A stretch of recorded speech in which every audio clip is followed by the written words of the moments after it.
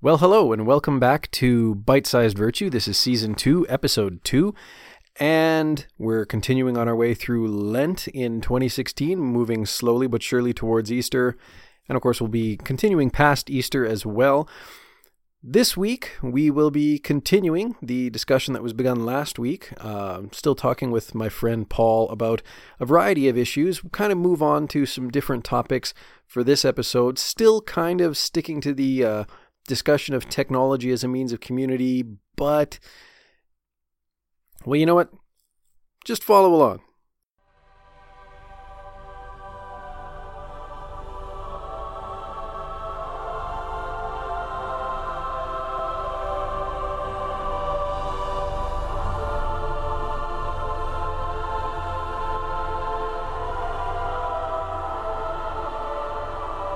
I enjoy it. I'm not sure if you've seen Deadpool yet. No, I haven't had a chance. I described it as a palate cleanser for superhero movies because it's dark because of just like the subject matter, but it doesn't take itself darkly. If that makes sense. Yeah, I mean, I kind of get, I've seen the trailers and the Red Band trailer, so I kind of get that, it's very fourth wall breaking. Deadpool is very self-aware that he is a movie character and just relentlessly mocks all the conventions of superhero movies. Very much so, yeah. Yeah, I do get that, but no, I haven't had a chance to see the movie. That one's on my watch on Netflix list, I think. I do get that. I saw it on Sunday, and I would recommend people to see it. But I mean, again, it's if you took Daredevil, and then you just kind of turn the lights on and turn up the humor, then that's kind of what it's like. So it's a very unique Marvel movie, and obviously it's done. What, $200 million in the first weekend or something like that? Something absurd like that. Yeah, just record shattering. Something like that. So, I mean, it's done well. So, but I mean, like, I love that this stuff has become mainstream. And that's what my, I don't know where I was going with that now. That's all right. Yeah. But actually, it's funny in the original point where we talked about technology being neutral, and I'm thinking of a couple of thinkers who very strongly disagreed with, it's how you use the technology rather than what that particular technology is. And there's a couple of thinkers that were very much in disagreement with that position. I tend towards agreeing with them as well. Probably the earliest one that I'm thinking of is Nietzsche and Heidegger. But I don't really want to go into too deep in them because I'm not that interested in them as thinkers, per se. Okay. But there are two Canadians that had a lot to say about the role of technology in society, and the first one being Marshall McLuhan. Of course. Medium is a message guy, taking Canadian moments. And the second one, who's near and dear to my heart, is George Grant. And I don't necessarily share like George Grant's pessimism regarding technology, but there are definitive ways that the way that technology is structured that will what's the word I'm looking for? It will shape how it's used. So you see this in the algorithms used by Facebook and by Google about how what information is provided to us. And you see the Google, who originated in China, I believe, and they got out because of the Chinese firewall or whatever. Right, the censorship too, yeah. Yeah, and it's not even I forget. I think there's some fairly recent controversy with Google about how certain subjects they're deliberately censoring. Oh, I remember now. They're files sharing sites. I know you're not. You're very strongly against them. File sharing sites are no longer going to be showing up in Google and Google searches and stuff like that. And I think that's the same as like Pirate Bay stuff. So I mean, we could have a big debate about IP and stuff like that, and I don't really want to get into the debate about that. But those types of technologies that almost have a monopoly on popular perceptions or use or whatever, because we don't say, hey, just ask Jeeves it. Yeah. It's like you Google it. It's like you don't Yahoo search anymore. Yeah. So I mean, it's the mainstreaming of certain things that create this is like George Grant declared it like a totalitarian society and culture, which does have huge effects on our daily lives. So I'm not necessarily sure if that's what you're talking about per se, or if that's if that was on your radar at all. Or... Well, it's actually interesting that you get into that because now I'm thinking of, and it was just published today. So we're recording this on the 17th of February, just for those listening, and it was just published today. Did you read Apple's letter? I didn't read the letter. I know about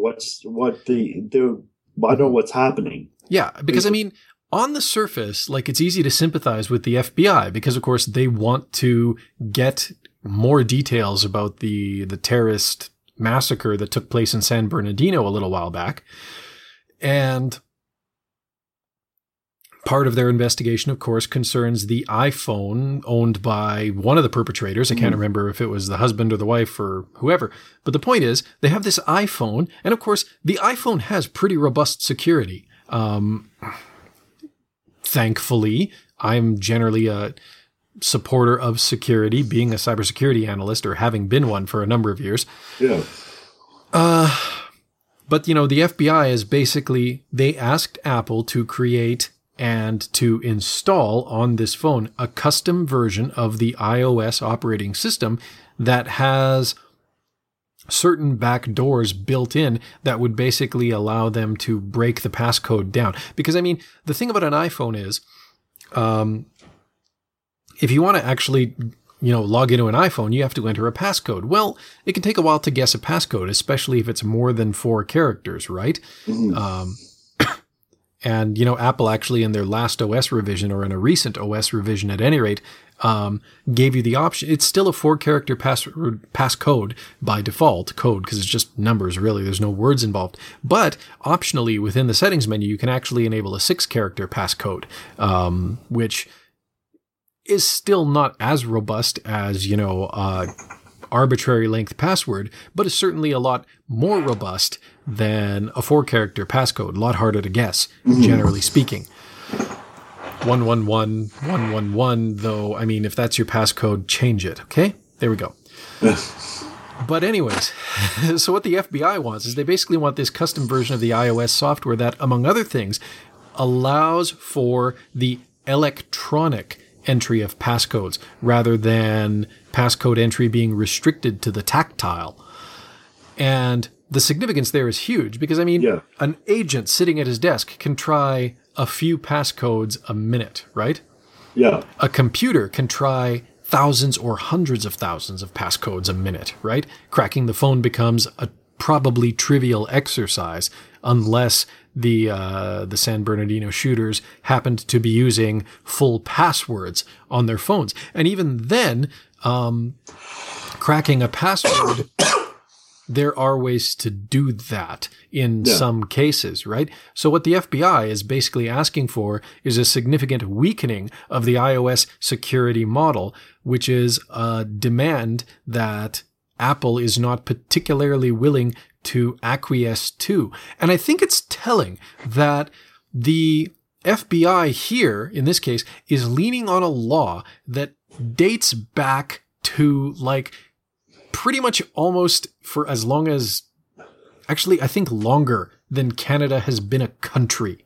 Okay? This was like, I can't remember the name of it. It's like the Writs Act or something. I don't know. But it was passed in the late 1700s. Okay?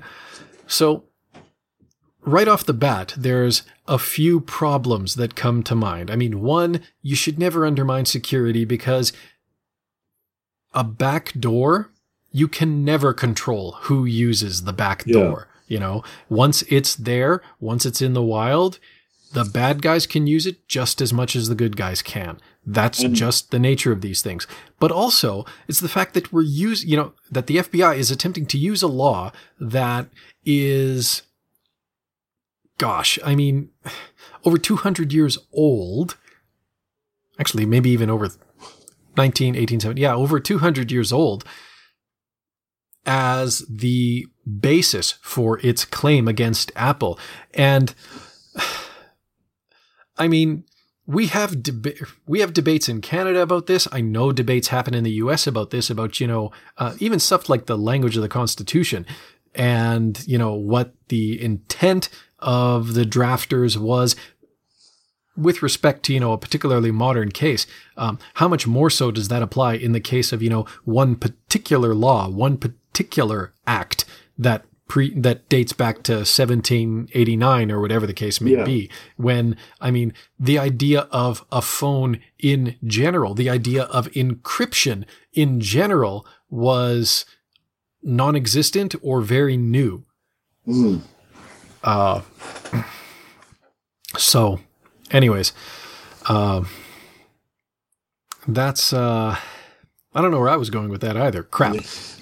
But there was one thing you'd said, and with respect to Google and with respect to file sharing sites and Google essentially shadow banning them from search results, I mean, you're right that I do generally, personally take a fairly dim view of the use of file sharing sites to spread material that we would commonly refer to as having been pirated. Okay? And I mean, we can debate abandonware, whether that's a real thing or not. We can debate the whole concept of piracy, but that is the extent of my objection. I am very much, you should buy it to play it or watch it kind of person. And so, in as much as file sharing sites are used to allow people to circumvent that, I do have an objection to them. But on the other hand, if people use file sharing sites to, I'm not opposed to the use of them. People have used them to send me files to host on the Ultima Codex, downloadable files for Ultima fan projects. And I mean, in running the Codex, I tend to be pretty scrupulous about what is and isn't acceptable under the applicable statutes, especially in the United States. But, I mean, some guy makes a patch for Ultima 9 that fixes some of the bugs in the game. Well, you still need to own a copy of Ultima 9 to use the patch, but Ultima 9 has some bugs, and hey, it's nice that it's fixed now, and EA actually tends to be pretty tolerant of projects like that. So if he wants to use Mega to send me the installer for me to host on my site, my objection is nothing. I don't have one in that case, right? If he wants to use Mega to send me a copy of Ultima 9 to install and play, that's where my objection starts. So. Okay. But I think a lot of the reason that Google is doing what they're doing is the fact that copyright law in the US, and especially in the era of the DMCA, is really messed up. It's not particularly practical. It's not particularly informed by common sense. There are a lot of issues with it. And I think Google are basically just making the decision to inoculate themselves against a very obvious vulnerability to a DMCA claim, right? Yeah. So I don't necessarily agree with it, because I do think that it flirts with the concept of what could possibly be called corporate censorship. But on the other hand, I think I understand the regulatory environment that is motivating the decision. And I think ultimately, if it's a bad decision, the badness of the decision begins not with Google themselves, but with the laws that are kind of forcing their hand in this matter. Yeah, okay, that's fair enough. I'm thinking of similar criticisms coming from Facebook, where they would censor certain like pro-Israeli pages and stuff like that, while similar pages of Palestinians, which would almost literally say like kill the Jews and stuff like that, would not be banned. Yeah, I remember that experiment. That was an Israeli professor, I think, that did that. Yeah. So I mean, and it seems like that Facebook has is starting to develop a really kind of bad reputation for doing things like that. Twitter as well. There's been some debate on Twitter lately about essentially, again, this sort of shadow ban thing they have going. So, users who, they usually use the shadow bans to basically, and you know what? I actually get why a shadow ban exists, because so do I. Well, I get it from a more technical level, because if you just outright lock someone's account who is a troll, if you lock a troll's account, he's going to roll a new account. Yeah. Okay. If you shadow ban him so that nobody can see his tweets, or hardly anybody can see his tweets or posts or whatever whatever the platform's term for it is, unless they really go looking for them, well, then he's not going to know, and he's going to keep spewing his bile, but nobody's going to be reading it. Yeah. So I can kind of understand at a technical level the appeal of the shadow ban. The problem, of course, now is that the shadow ban is being applied against, say, people who are critical of Anita Sarkeesian, or, various alt-right media personalities, things like that. And we're again with this, problem of corporate censorship. And in the case of Twitter and Facebook, it is actually more odious, because there's not really a regulatory regime bearing down on them saying, hey, certain types of content, expect a lawsuit. It's just, it's basically at that point, it's the personal political biases of the owners of the company, maybe, or the engineers of the company, or just the help and support team of the company that are really coming into play, and maybe are being abused to silence voices illegitimately. So, like that, I definitely agree is more of a problem.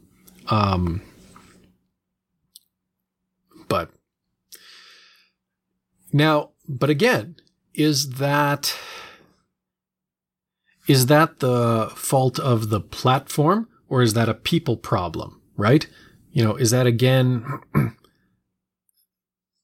is that a moral issue with the technology that is Facebook, with the technology that is Twitter, or is that a moral issue with the people who, rightly or wrongly, are in the position of being essentially content gatekeepers on those platforms? All right, I'm going to cut it off there for another week, and we will be back probably next week with still yet more reflections, unless I can actually get some time on some time from Clortos Dragon, and we'll start recording, actual reflections on, I think we've kind of settled on the principle of love and how it's depicted in the Ultima games, and how that relates to real-world concepts of love as being, the topic that we're going to focus on when we actually sit down for a discussion. But for right now, one thought that I had too, just in going over the audio for this episode again, another movie recommendation. I mean, obviously Paul talked about Deadpool, which I gather is, very R-rated movie for sure. But, if you're looking for some lighter fare that's still a very interesting take on a well-trodden path, my wife and I, last weekend, went and saw the movie Risen, starring Joseph Fiennes. And no, for those of you listening who aren't actually sure what it's about, it's not an adaptation of the spiritual sequel to the Gothic series of CRPGs. That's not what it's about. It is a biblical tale, or it's kind of framed in the sense of being a biblical tale, but it doesn't take the typical approach of a biblical tale, because the main character, played by Joseph Fiennes, he's actually a Roman tribune, and he's basically tasked with investigating this series of mysterious events that seems to start transpiring after a particular Nazarene itinerant preacher gets crucified. It's a really neat take on the passion narrative and the resurrection narrative in the Gospels, because it puts you very much in the shoes of, the Romans and the people who don't understand what's going on, who don't even necessarily believe in any of the stuff that this man said or that was foretold about him. And it just sort of, it takes you through a lot of the same events, but from this outsider's perspective. And it really, really works narratively, dramatically. It's a really, really neat movie, really, really good story, really quite enjoyable as a movie. So definitely want to recommend that. Go and see it. It was a good show. So that is it for Bite Size Virtue for this week. And I apologize too. There probably I won't have time to do a regular spam humbug episode this week. Things just got away from me. So we will be back with the regular spam humbug stuff next week. We'll be talking about something really cool that happened with my Beaver Scouts. And there was also some BioWare was also involved in this a little bit. So stay tuned for that. And until next time, be virtuous.